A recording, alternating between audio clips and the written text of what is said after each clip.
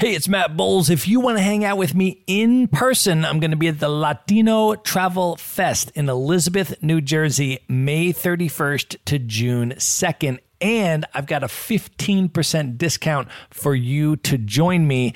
Just go to themaverickshow.com/Latino. That's Latino. There you're going to see your 15% discounted ticket.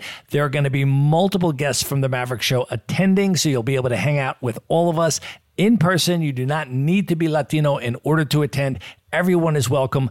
Again, get your discounted ticket at themaverickshow.com/Latino. And as soon as you do, send me a DM on Instagram at Matt Bowles Maverick. Let me know that you're coming so that we can make plans to link up in person. And now, here's a clip of what's coming up on today's episode. I had a wonderful, wonderful time.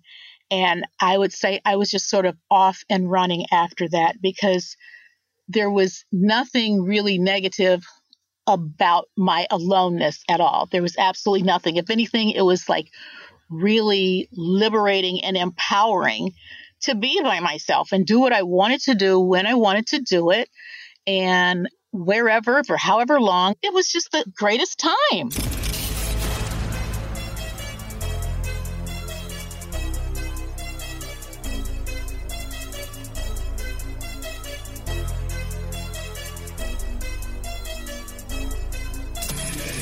This is the Maverick Show, where you'll meet today's most interesting real estate investors, entrepreneurs, and world travelers, and learn the strategies and tactics they use to succeed. And now, here's your host, Matt Bowles. Hey everybody, it's Matt Bowles. Welcome to the Maverick Show. My guest today is Charlotte Simpson, aka the Traveling Black Widow. She is a retired guidance counselor and special education teacher. After losing her husband of 31 years, she decided to make solo world travel a central part of her retirement life and has now been to over 80 countries. She documents her journey on Facebook and Instagram at Traveling Black Widow, where she currently has over 13,000 followers on Instagram alone. Charlotte has been featured in Condé Nast Traveler, Essence, Travel Noir, AARP, and many other publications. When she's not traveling, she volunteers as a court-appointed special advocate for children in foster care and to help high school students learn English as a second language. Char, welcome to the show. Hello. Thank you so much for inviting me. I am so excited to have you here. Let's just start off this conversation by setting the scene and talking about where we are doing this interview from. I am actually in the mountains of Asheville, North Carolina today on the East Coast of the United States. And where are you today, Char? Well, I wish I was in Asheville, but I'm in the flat plains of Indiana, in Indianapolis, in my home. That's awesome. I want to ask you maybe if we can just start all the way back and just give some context on where you grew up, where are you originally from? And as you were growing up, how did your interest in travel originally start developing when you think back? Well, I'm originally from Rockford, Illinois, which is about 80 miles northwest of Chicago, small town near Wisconsin and sort of on the way to Iowa. And I was raised by my mom, who was divorced, and I attended Catholic schools, K through 12, although I was not Catholic, but my mother thought it would be a good education. And so that has a big, big impact, I think, on just my whole outlook on life and the world. But my travels began with my grandparents. My grandfather, every summer, he lived there in Rockford also. And in the summers, he would go back to Alabama to check on property and do some repairs and all that with his property that he had there in his hometown. And so my little sister and I would go with him. And actually, there would normally be a car full of people because a lot of the Black people in Rockford were from his town in Alabama. And so inevitably, he would offer rides to people and they would be in the car too. So we were just really jam-packed in there, all of us Black people heading back to Alabama. During the time, there was the Jim Crow laws, which was a segregation that made the trip really, really fascinating to my sister and me, because we were little kids in the North where things were pretty open up and available to us. But every year we got sort of this preparatory talk from my grandfather about once we got into Southern Illinois that things were going to change, and don't be smart alecky or rude, or really just don't even say anything to white people. Just sort of stand there with him, do what we were told, and just really just be well-behaved kids. Because when we did have to stop on the highway on our way down, once we were out of Illinois, you crossed the river and we're into Kentucky. And once you got in Kentucky, whenever you stopped someplace, my grandfather would pull up to the gas pump and ask if they had a restroom. And do you have a restroom for colored? He always referred to Black people as colored, and a lot of Black people did then. And probably 80-90% of the time they say, nope, we don't have one. Occasionally they might say, no, we don't allow colored, but there's a field out back there behind the store. You can go back there. So then we would buy our gas there if they would let us go to the bathroom. But anyhow, the trip was, not only were we not allowed to go to bathrooms along the way, a hotel was absolutely out of the question. And the drive was probably about a 13, because we were going to from northern Illinois into the northern part of Alabama. So I suppose it's probably about a 13, 14-hour drive that you just had to make straight through, because there you definitely couldn't stay at a hotel. The whole way down, I will never forget. And every summer we look forward to seeing this one hotel in Tennessee. And it was just a big, maybe 2 or 3 story building, big square, 2 or 3 story building, and a big sign out front that said Colored Hotel. There was no grass in front of it. It was just really pretty much a hot mess. But it was the only place that we would have been able to stay if we had needed to stop at a hotel. But we never stopped. My grandfather just made the drive straight through. And again, we were from the North where things were open. And while, you would encounter some people that might be a little rude or unpleasant, it certainly wasn't like Alabama. We would go downtown every afternoon. We'd like to go for ice cream when my grandfather got finished with working on his property and stuff. And we'd go for ice cream. When we get to the ice cream stand, there was a sign in front that said white. And then in the back of the ice cream shop, there was a sign that said colored. And so all the Black people would be in line back there to get their ice cream. When there was no line at the front part, the clerk would come back there and wait on whoever she had time to wait on. So getting the ice cream cone was a humongous deal, because you were waiting in line with all these other Black people, and you always had to wait until all the white people were served and the lady could come back and get your order. It was just so different and so hard to understand as little kids, but it made for sort of an adventure. So anyway, we did that every day. My grandfather would always go see this man that he had worked for when he was a kid, just doing errands. Because he dropped out of school, or not dropped out, he just had to leave school when he was in 3rd grade. And he began working for this white landowner. And the landowner would pay him with a little sack of whatever little parts of their dinner they weren't going to be eating. So sometimes he would take home, like if they were having maybe fried chicken, then he would take home the chicken feet and the head and occasionally a back, which would be a big deal to have a chicken back. But he would take this sack of chicken parts home to his mom, and she would concoct something for their dinner. So every year when we'd go down, we'd go over to see this man, because my grandfather still appreciated how helpful he had been to him and how he had encouraged him to go ahead and go north when the companies came down there looking for workers. But he would tell us, when we went to see him, to just stand there and be quiet and don't ask him any questions and just don't be staring him in the face and all this. And it was sort of strange, too, because we would see that our grandfather had turned into this real submissive, odd kind of fellow looking down at the ground the whole time he would talk to the man. So we just really didn't understand it at all, just knew that that's how things were when we went to Alabama. It was fun because the man had a peach orchard. And so we'd pick peaches and eat fresh peaches and go get our ice cream in the evening. And so for us, it was a huge deal.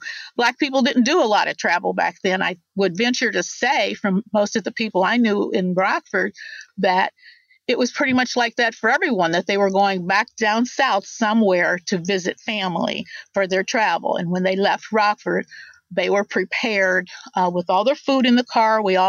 Pretty much everybody packed the same thing.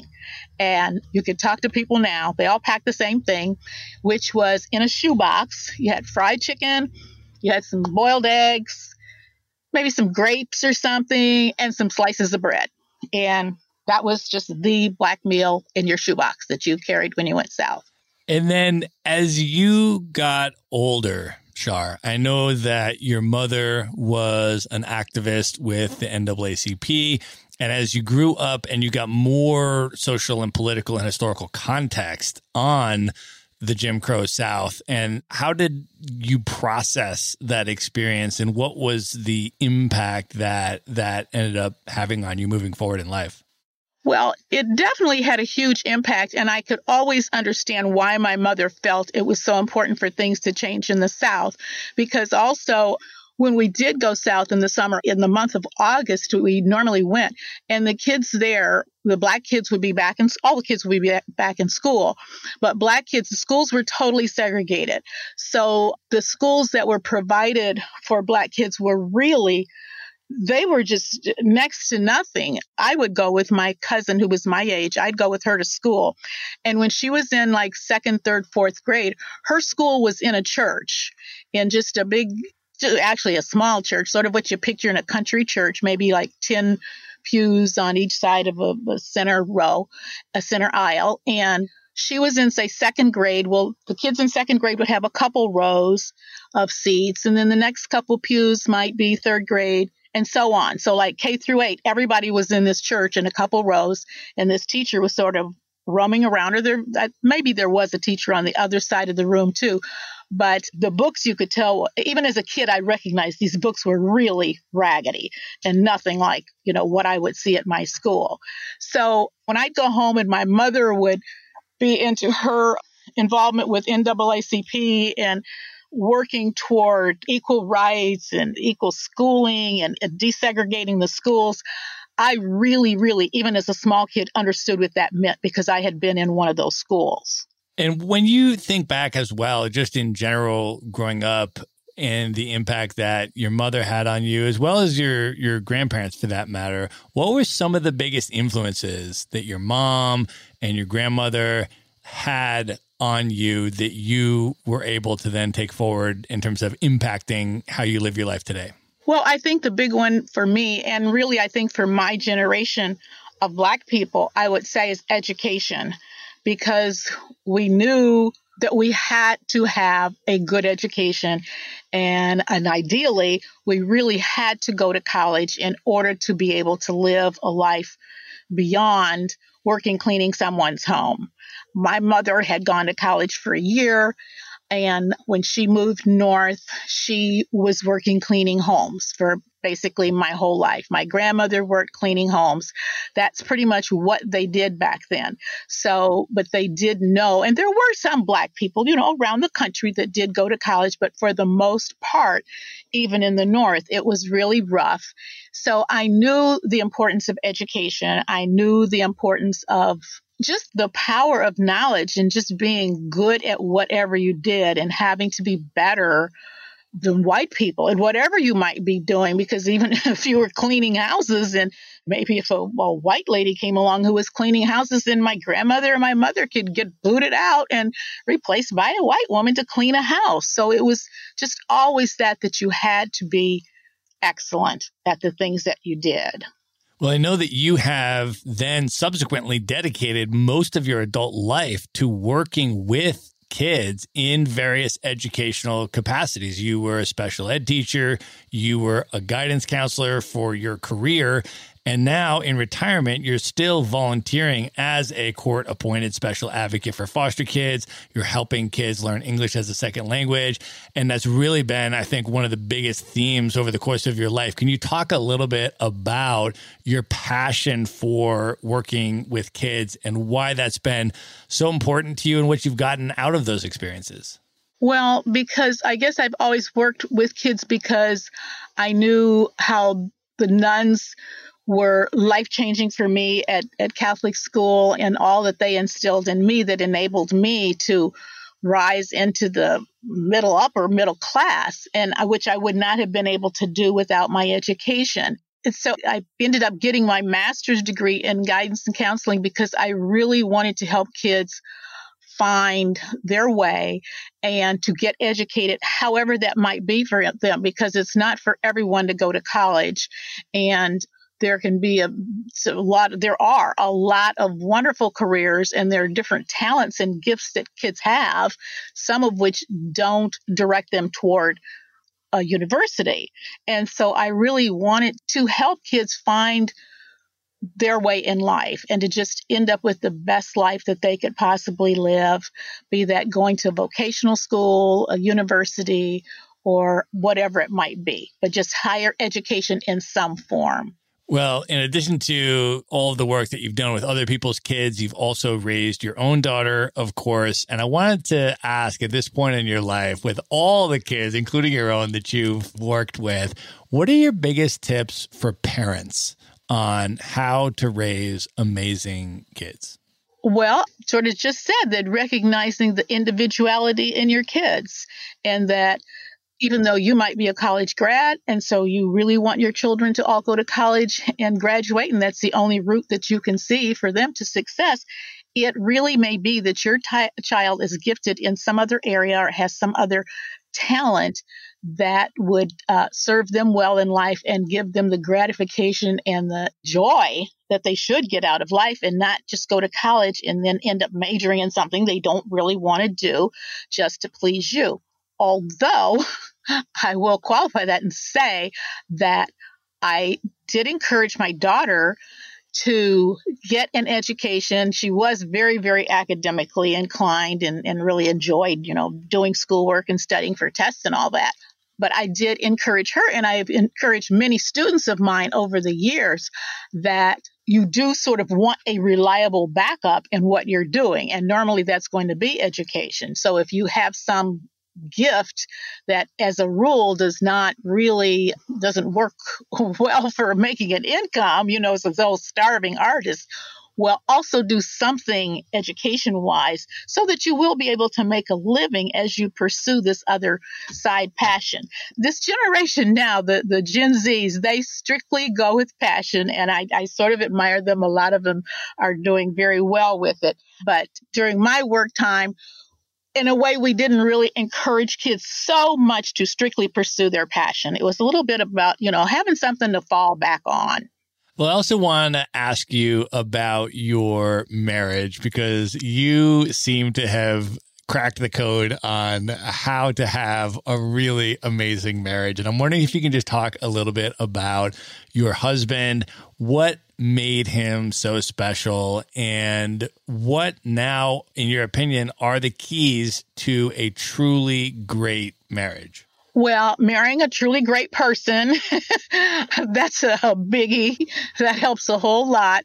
And I think really working at it. I just read a post yesterday, and a girl who's on her honeymoon, and she said, marriage is not an accomplishment. And I thought, oh my gosh, is it ever an accomplishment? Oh my goodness, you clearly are on a honeymoon, because this is going to be the most work you've ever done in your life other than college.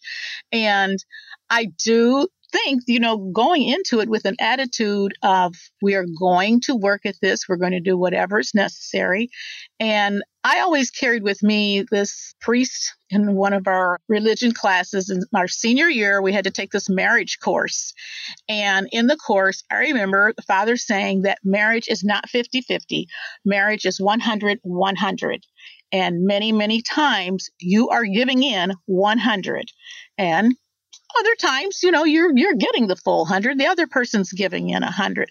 But I think it did really help a lot to know that it is 100, 100, that you've got to give 100% of the time, give your best and your all and your sacrifices or whatever, and not to look at that you can compromise, because sometimes you can't compromise. You're going to just have to give in. Right.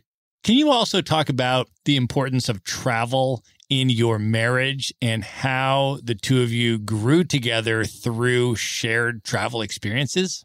Well, my husband liked to travel, and I always did too. And when we started dating, he mentioned one time that he would like to go to the 50 states. And at that time, he had probably been to maybe about 10 states. I probably had been to about 10. And as being the goal setter that I am, I thought, boy, if we get together, boy, we're definitely going to see the 50 states. That's just going to be one of the first goals in our marriage. And so sure enough, when we did get married, we went to Mexico for a honeymoon and went all throughout Mexico, had a wonderful time there. And every year, our anniversary was on July 2nd, and we deliberately got married on that holiday weekend because we knew then we'd always have like a 3-day weekend and we could travel somewhere for our anniversary. So just right off the bat, travel was in the plans for us. And we did end up going to all 50 of the states. My husband loved to fish, and he loved the outdoors. He had been a biology major, and he loved science. He loved the outdoors, loved animals. And so we went to a lot of national parks and did experience just some wonderful times, and with the fishing and sightings of animals from all over. I mean, Yellowstone was just the most magnificent place probably in the United States that we ever went. So we grew with the travel in that on our way home from a trip, we were already talking about that next place that we should go, and maybe, Southwest, maybe Northeast, whatever it would be. And so we were always planning, we always had travel plans in mind. And then we had things that we wanted to learn in our travels, with us both liking animals so much, different regions of the country, they're different animals. We were always learning together and always planning together and had something to look forward to. And then after your husband's passing, can you talk about your path to deciding to begin a journey of solo world travel? What was that path like for you? Well, I had never planned to travel by myself. I never really pictured myself needing to travel alone. And when he died, my daughter and I did take a few trips together. That Christmas after he died, we did a trip to Spain, Portugal, and Morocco. And it was a group trip. And there were a couple ladies and a priest on the trip who were traveling solo. And so I really found myself observing them a lot to see how in the world are they by themselves? How can they stand it? And it was Christmas time and New Year's Eve and all that. And I just thought it was just the oddest thing. And so I was always asking the three of them just about their time, and like, well, what do you do when you go back to your room by yourself? How do you feel? Are you scared? Do you go out and go for a walk? And so I was almost interrogating the people that I would meet who were traveling alone. And then we took another trip, and on that one, once again, there were solo travelers. And so I would just ask them, well, nobody ever had anything negative to say, ever. They always were having a great time. They loved being able to do what they wanted to do. And everyone always said to me, you will love it. You just have the kind of personality that you will love traveling alone. Just try it. Don't be afraid. Just do it. You'll see that you will just love it. So sure enough, one summer, I tried to get some girlfriends. I wanted to go to Italy, and I tried to get a few friends, and they're getting a new car, or getting new carpet, or taking a class or whatever, and weren't able to go. And I just thought, well, Italy seems safe enough. I think I'll just try it by myself. And so I did. And it was 15 days in Italy, touring the country. And I went. I had a wonderful, wonderful time. And I would say I was just sort of off and running after that, because there was nothing really negative about my aloneness at all. There was absolutely nothing. If anything, it was like really liberating and empowering to be by myself and do what I wanted to do when I wanted to do it. And wherever for however long. It was just the greatest time. That's amazing. I want to definitely ask you about some of your travel experiences because you and I have been to a lot of the same places, and I would love to hear your experiences. I know you have spent, first of all, some time in South Africa, which I was just there for about 2 months last year. I spent my birthday in Stellenbosch and was based in Cape Town. That's a really special place for me. I would love to hear, though, about your experience in South Africa, because I know you also did a safari in Kruger National Park, which I have not yet done. So I would love to hear how that was as well. Oh, that was absolutely phenomenal. We had the very best safari guide, I do believe, at Kruger. This guy was a lion whisperer. We all joked with him and said that he was just a lion whisperer. Our first day out on the drive, before lunch, we had spotted the big five: the Cape buffalo, the rhino, the elephant, the lion, and the leopard. Also that morning, we saw there were 2 or 3 lions just sort of milling around, and we drove off. We'd watched them for the longest time, and we drove off, and all of a sudden our guide said, let's just go back around this bend. Well, we go back around this bend. It's way far away from the lions, and here is this Cape buffalo just sort of strolling along, but he looked a little old or something. Anyhow, our driver said, let's just sit here and watch this buffalo and just see what happens. Anyhow, to make a long story short, we watched the buffalo probably for about 20 minutes because we were all like, come on, can we go? He's just walking. He's not doing anything. But there was a little hill. And so the buffalo started up the hill. And he's like, I'm going to back up and see what happens when he goes over this hill. Sure enough, the buffalo goes up. He's at the top of the hill, and we see that we have somehow circled around to this other part of the land where the 3 lions were at the base of this hill. And when that buffalo came over the hill, he sort of had some momentum, so he, scurried down the hill, and the lions were waiting for him. And they just toyed with him. They tossed him around and tossed him in the air, which I got the best photos in my entire photographing life. But I have this photo where this one lion has flung this Cape buffalo into the air. And ultimately, the 3 of them zero in and go in for the kill. And we sat there. We were the only Jeep on those safaris. There's a zillion Jeeps anytime there's an animal. We were the only Jeep there. And so the 5 of us watched the entire kill. We even saw one of the lions when they were done, went back to the pride to bring them back to eat. And it was just the best thing ever, the best thing I've seen on a trip ever. Wow. I went on a safari in Kenya, in Masai Mara, which is the one place that I've been. I know you've also been to Kenya and Tanzania. I think we're actually there in the same year in 2018, although not at the same time. So I would love to also hear, how was your experience in East Africa? Well, I enjoyed that, but it was quite different than South Africa because the animals there, it just seems like they're larger numbers of animals. At Kruger, at least for lions and leopards and things like that, we didn't really see them in groups. It was always just a lone animal, or maybe 2 or 3 at the most. But in Kenya, oh my gosh, we came upon a pride of lions. There were maybe 8. And another time there were 4 or 5, and we were driving along. I mean, it was either like you saw a lot or you didn't see any. Right. And then I know you've also done a whole bunch of North Africa as well. You mentioned Morocco. I know you've also spent time in Egypt, where I've spent a whole bunch of time. I was based in Cairo for about 9 months at one point. And I'd love to hear what your impression was of your time in Egypt. I loved Egypt. It was my favorite place that I had ever been for many, many years.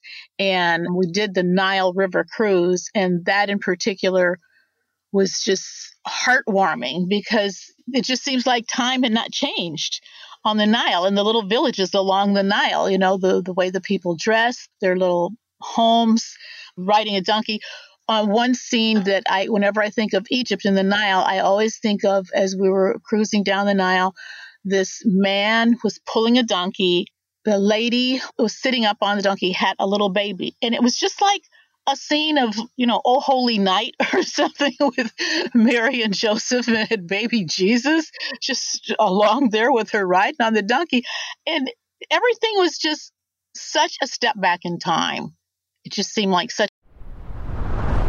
I want to take just 1 minute out to let you know that in addition to hosting the Maverick Show, I am also the co-founder of Maverick Investor Group, a real estate brokerage that helps you buy turnkey rental properties in the best U.S. real estate markets from anywhere. So these are single family homes, sometimes 2 to 4 unit properties, and they're either brand new or fully renovated, and they already have tenants and local property management in place. So you get all the benefits of owning the deeded real estate, the physical house, the hard asset, without the headaches of being the landlord or the rehabber or needing to live near the property. So I want to offer you a free consultation if that sounds interesting to you. To learn more about it, you can just go to themaverickshow.com/consult. And now back to the episode. Just step back in time. Of course, until you got to Cairo or Luxor or something. Yeah.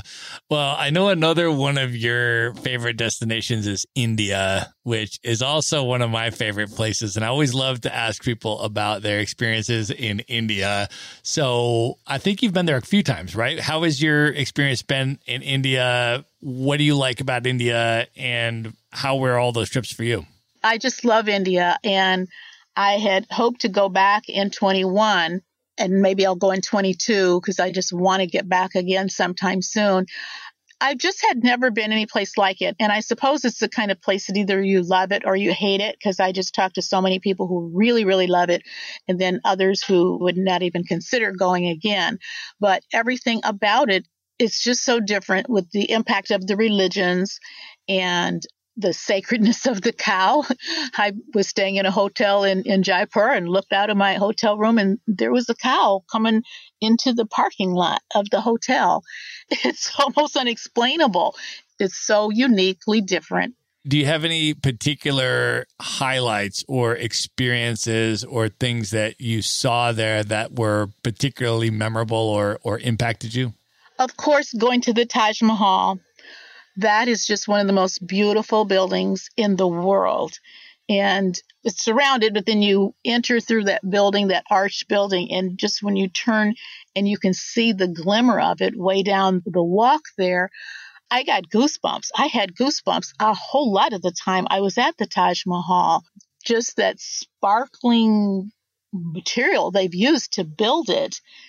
I don't know, my mouth was hanging open. I had goosebumps the whole time I was there. It was so beautiful. I cannot think of another building that just moved me the way the Taj Mahal did. It was just absolutely gorgeous.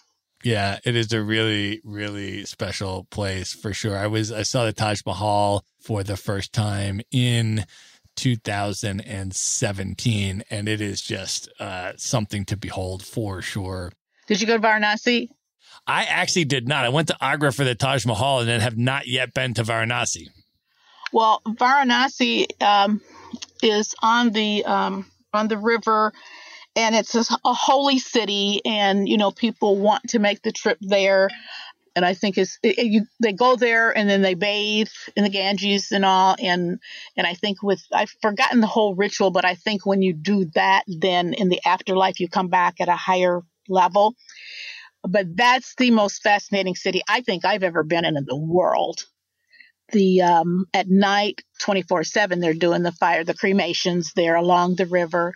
But the people making that trek there to bathe, and so here are all these people out, totally butt naked in the river. And that one is really hard to describe because there's so much going on, with the cows everywhere, the people, the smell of the smoke. When we got to the airport, one of the ladies in our group became ill, and she said that she was smelling smoke. Most of us didn't, but the whole city does sort of have this kind of aroma because of all the funeral pyres that are going on over at the river. Right. But those holy cities, they are something to behold. That's awesome. There's no comparison anywhere, any place I've been in the world, anyway, to Varanasi. So let me ask you this now, Shar. As you're doing all of this solo traveling, can you talk about what that's actually like in terms of your experiences? Are you meeting other people while you're there? How is the social dynamic for solo travelers? And also, what have you learned about yourself through all of this solo travel? Well, I think the solo travel has really been good for my personality because I realize how much I maybe would be sort of in the background of my husband. And while not necessarily letting him make all the decisions or anything, but I could just depend on him and not have to reach out or figure out or anything. I could just be sort of dependent during the trip. And that was sort of relaxing and nice sometimes when I look back on it. But I have had to become a lot more independent. But then with that independence, I've become so empowered by it that I feel so much more confident. And I was confident before, but I'm even more confident now because I know that I can do whatever I want to do, be it some kind of big thing or a small thing, whatever it is. If I want to ride an elephant, I can ride an elephant. I don't have to be afraid and just tell my husband, oh, go have fun, ride the elephant. I'll be sitting back here having a glass of wine or something. It's just, I think I can do more and I push myself more. I'm definitely a whole lot friendlier. I don't think he and I really ever made a couples friend on our travels because we talk with each other. I mean, we'd sit and have dinner with people, but it wasn't like we really kept in touch with them or anything.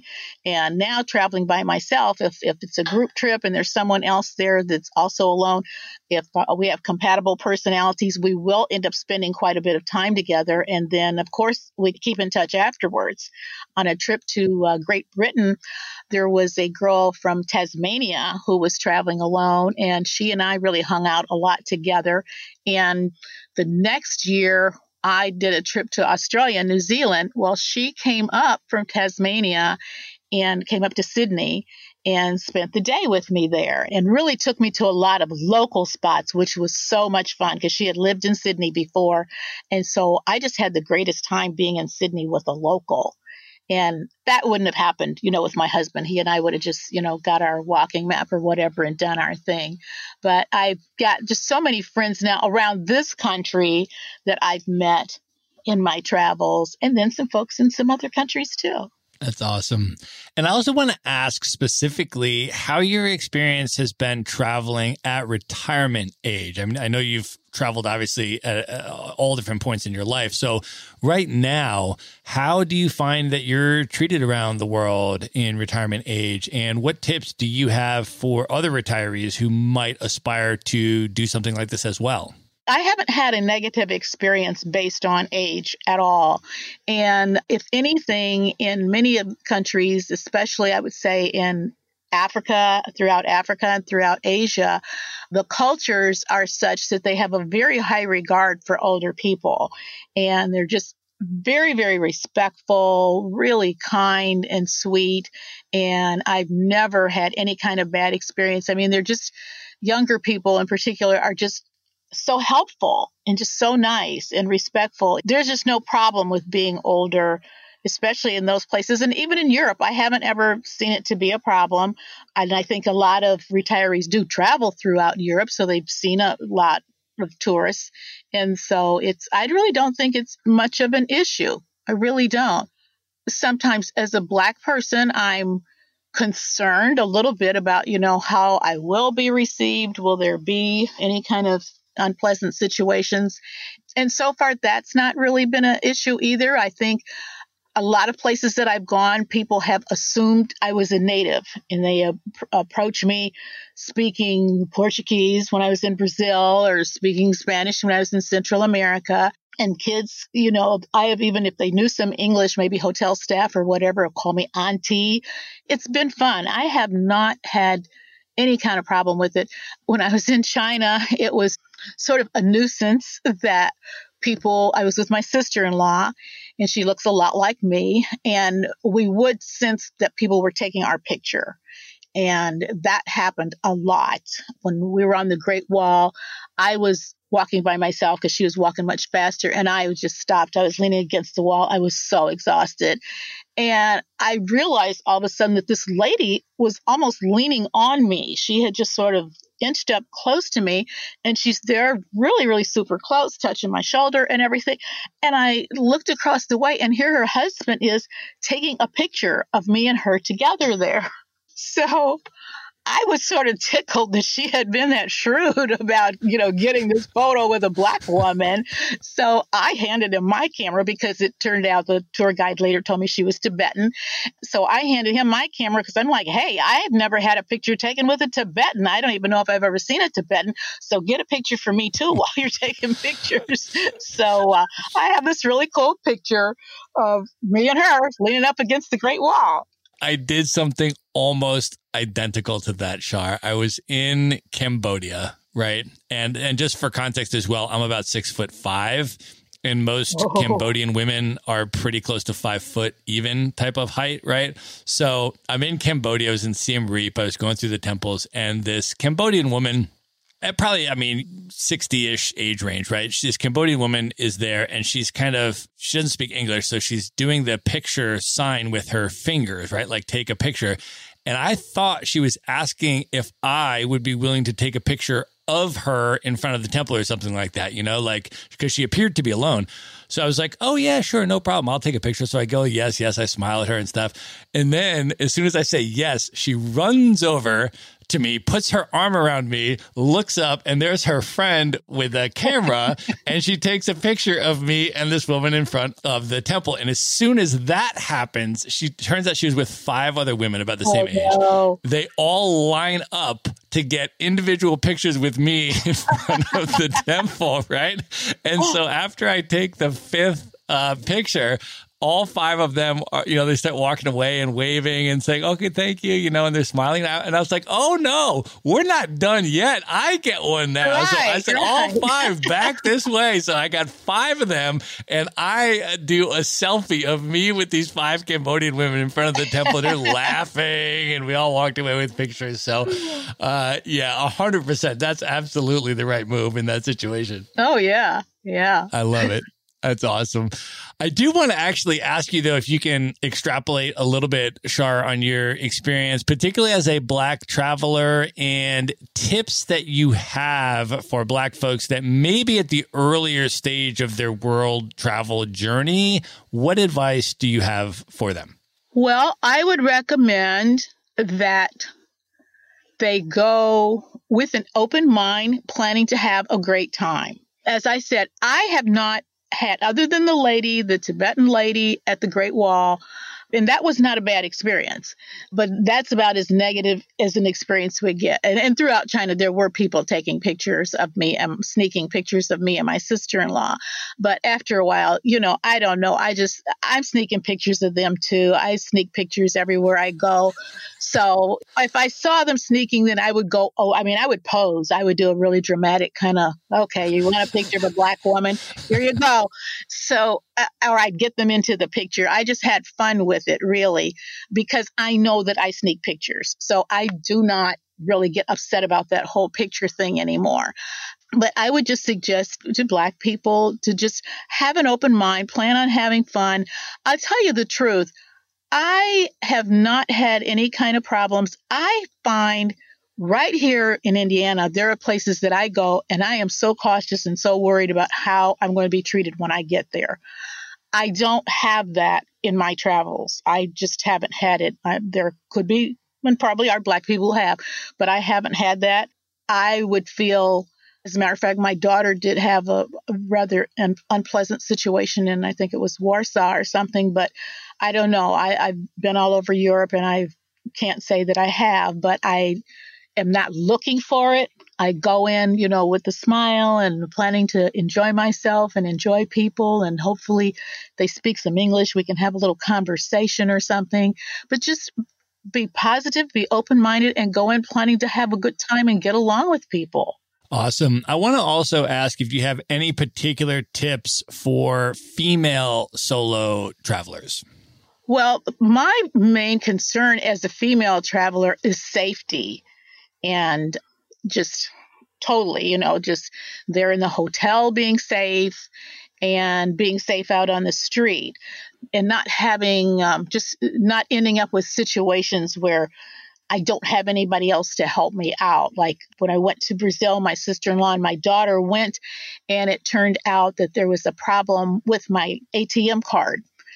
And so here I am. I had really no money then once that happened. And fortunately, I was with my sister-in-law and my daughter, and so it all worked out okay.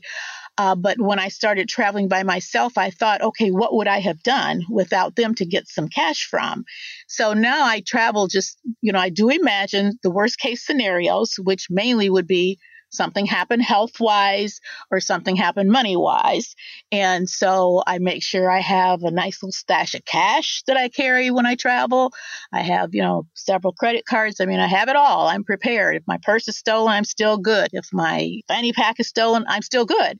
So I just look out for the money situation. And then I have an insurance, a travel insurance for evacuation, because my husband got sick on a trip. We were in Costa Rica. My husband passed out on the elevator. When the elevator doors opened, he fell out of the elevator flat on his face and had to be taken to emergency and was hospitalized there in Costa Rica for a while. And anyhow, when he got back, it turned out that was like the beginning of the whole cancer journey with him. But being there with him hospitalized in a country with me not speaking Spanish that well, I learned then too. I think now when I go somewhere, okay, what if that happened to me and I'm by myself? So I do have an insurance that would fly me out or fly my daughter in. And so, you want to get one of those really good, not just your ordinary run-of-the-mill hospitalization travel insurances, but the medevac, that kind of travel insurance. And just think so that then you're free to enjoy yourself. You're just, once you got plenty of money and once you got all your bases covered, then you're just free to enjoy yourself. That's awesome. Let me ask you one more question here before we move into the lightning round, just to sort of build on all of this that you've talked about so far. At this point in your life, why do you continue to travel? What do you get out of it? What does travel mean to you? Oh, my goodness. I think I was just born with wanderlust, and so I have to travel. I absolutely have to travel. It enlivens me. It just energizes me. Travel just gives me life. Seeing new places, seeing new things, people, how they do things, where they are, the similarities, the differences. I just love it all. I love everything about it. The journey is the destination. If I'm doing a road trip, I am loving the highway and looking out at the changing terrain as we get to the next state. And it just gives me life. That's awesome. All right, Shar, at this point, are you ready to move in to the lightning round? I'm ready. Let's do it. The lightning round. All right, what is one book that has significantly impacted you over the years that you'd most recommend people check out? It's a book I read in high school, and I can never remember if my mother somehow gave it to me. Maybe she had seen it at the house of the people she worked for or something, or if I got it at the library at school. But the book was Think and Grow Rich by Napoleon Hill. And being a really poor kid, I knew I didn't want to be poor. And so anyhow, in high school, I read this book and really got a lot of the principles of positive thinking and a lot of the principles of just building confidence, my self-confidence. And recently, just a few years ago, I was in my nephew's home, and he's like 40 something, and he was reading the book, and he's really, really successful, vice president of a company and all. And I'm like, you're just now reading that book? I would have thought you read it years ago. It's like, no, I just came across it. And so here he is in his 40s and just really loving the book. And I love the book. I haven't seen the book in ages now, but I just know I learned a lot from it. And I recommended it to students of mine. And, a few years ago, I did reread it, but I've suggested it to them. I think it was a powerful book for me. Awesome. If you could have dinner with any one person who's currently alive today that you've never met, who would you choose? I think it would be so much fun and so cool to have dinner with Meghan Markle. I think Megan is just about the luckiest girl in the world. And, she just came from an ordinary family, a divorced family, and just a regular girl. Girls want to meet their prince, and, all these moms, oh, you're my little princess, and someday you're going to have a princess. Nobody gets a prince except Meghan Markle. And now she has this prince who is head over heels for her. He's given up his spot in the lineup for King of England. It's like, girl, who are you? I would just think it would be fun to talk to her. All right. What is one travel hack that you use that you can recommend to people? What I would recommend, and only one person I know does it. I met this man recently on a trip, and he said that he did that. But when I pack, I have all my clothes on hangers. I just use, old wire hangers, and everything's hanging up. And so I have a normal, 24, 25-inch suitcase. And so I sort of fold them over in there, one big fold that I've managed to perfect. And so when I get to my destination, bam, I grab them all out, hang them up. I got 2-3 other items in there, and I am good to go. I unpack in 5 minutes. I pack in 5 minutes. That's awesome. All right, Shar, if you could go back in time knowing everything that you know now and give one piece of advice to your 18-year-old self, what would you say to 18-year-old Shar? I would tell myself at 18 that college is going to be hard. And it's set up. There's gatekeeper courses that will keep you from majoring in certain areas, and do the work that you put in college, the major you select and all, will, for most people, for probably 95% of the population, it's going to determine the quality of life that you're going to have forever and your income level forever. So put the work in for those 4 years and go ahead and major in that thing that you always dreamed of. I wanted to be a French teacher. When I got to college and took some French, and then, it turned out all the girls were also majoring in French. They were always off to Switzerland or France or somewhere. Well, I wasn't off to any place except Rockford to try to earn some money over breaks. And so I just felt I'm not going to be able to compete with them in the 300 level classes. And I've got to figure out something else to major in. And I just regret so much that I didn't just stick with that and do it and just work harder. And there's just classes like that for everyone, and whatever you're majoring in. I know when my daughter was in college, organic chemistry, all the pre-med majors, I mean, there was probably a gazillion of them, when she started. And then that sophomore year when they took organic chemistry, I mean, it drops down to a few hundred. So those courses are designed to do that. So I just say, work harder in college, miss some of the parties, study occasionally on a Friday night. Don't put it all off to Sunday. Maybe study on a Saturday and major in what you want to major in and have that career you always dreamed of having. That's awesome. All right, Shar, of all of the places that you have now been, what are your top 3 favorite travel destinations that you'd most recommend people check out? Antarctica. That was awesome. Can't compare to any place. And Brazil. I love Brazil so much. I had never been to a place like Brazil because so many people there look like me. And as a Black woman in America, unless you're at a Black event, you generally are not in a situation where most people are looking like you. So to go to a country where most people look like me, it was so awesome. It was just so awesome. I loved it. Rio is just, to me, the prettiest city in the world. When I went to Rio, I had not been to Cape Town, and people kept saying, oh, Cape Town's way prettier. And I'm like, well, I've sure got to see it because I think Rio is the prettiest place ever. So when I saw Cape Town, it's like, yeah, it does give Rio a run for its money. But I just love Rio. So, I love Brazil and India. That's amazing. I am right there with you on Brazil, and I agree with you entirely. I think that Rio de Janeiro is the most spectacularly, breathtakingly beautiful city in the world that I have ever seen. I mean, it Yes. is just amazing. So yeah, Brazil is just magical. And each time I go back to Brazil, it's so huge, of course. The country is enormous. And so I try to see different parts of it. And the first time that I went to Brazil, Shar, I spent 2 months in Rio.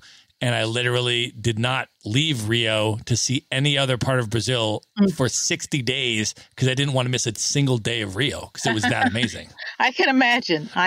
You know, but then I've gone back subsequently and I've gone to Sao Paulo and I've gone to some of the northern beach spots as well. And it's very different vibes in different parts of Brazil, but it's all just consistently magical and amazing. Are there any particular parts of Brazil that you would particularly recommend other than Rio?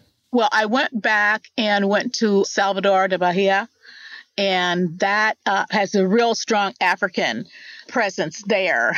And it was just so different from Rio, but so much fun. The people, once again, the people assumed that I was a native, but it had so much more African influence and then the religious influence and all. And so that was a very fascinating city. I would strongly recommend that too. That's awesome. What would you say are your top 3 bucket list destinations you've never been to and they're the highest on your list you'd most love to see? I would love to go to Mongolia. I think that would really be fascinating.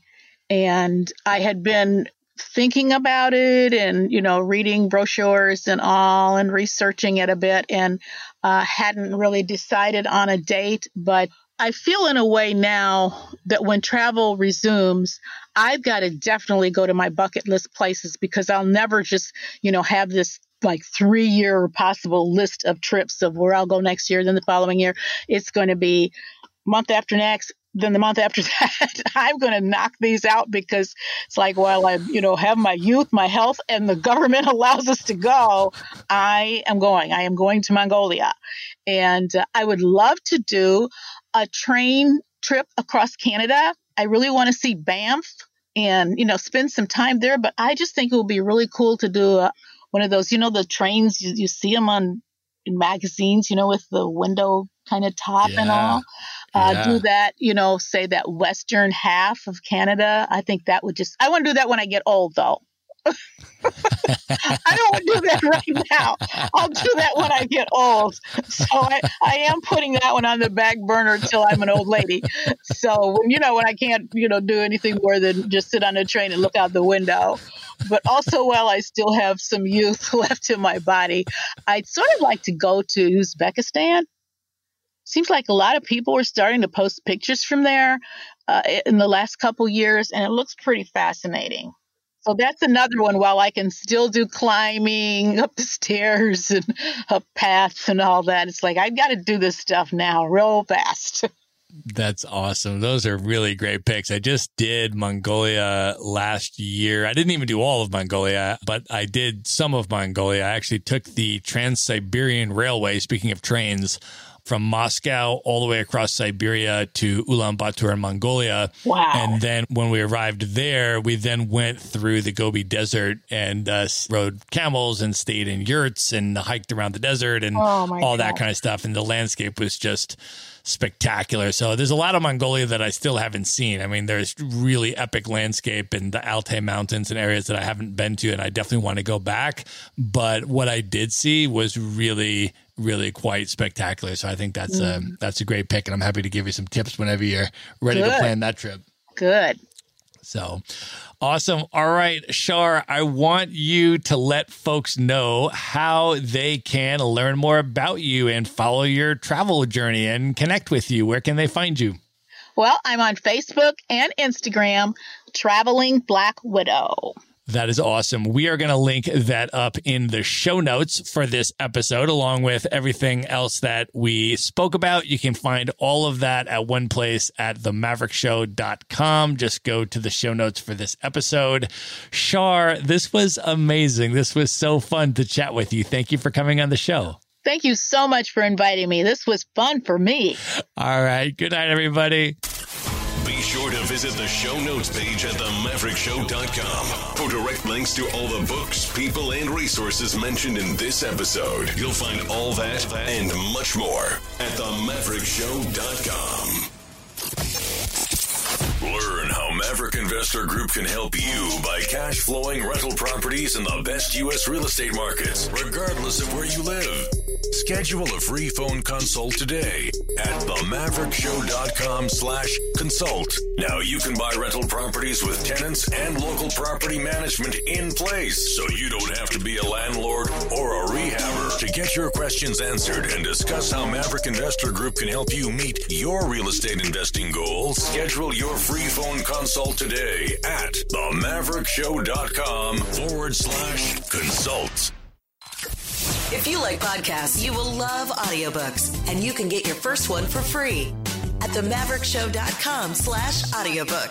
Whether you want the latest best-selling novels or books on investing, business, or travel, try your first audiobook for free at themaverickshow.com/audiobook.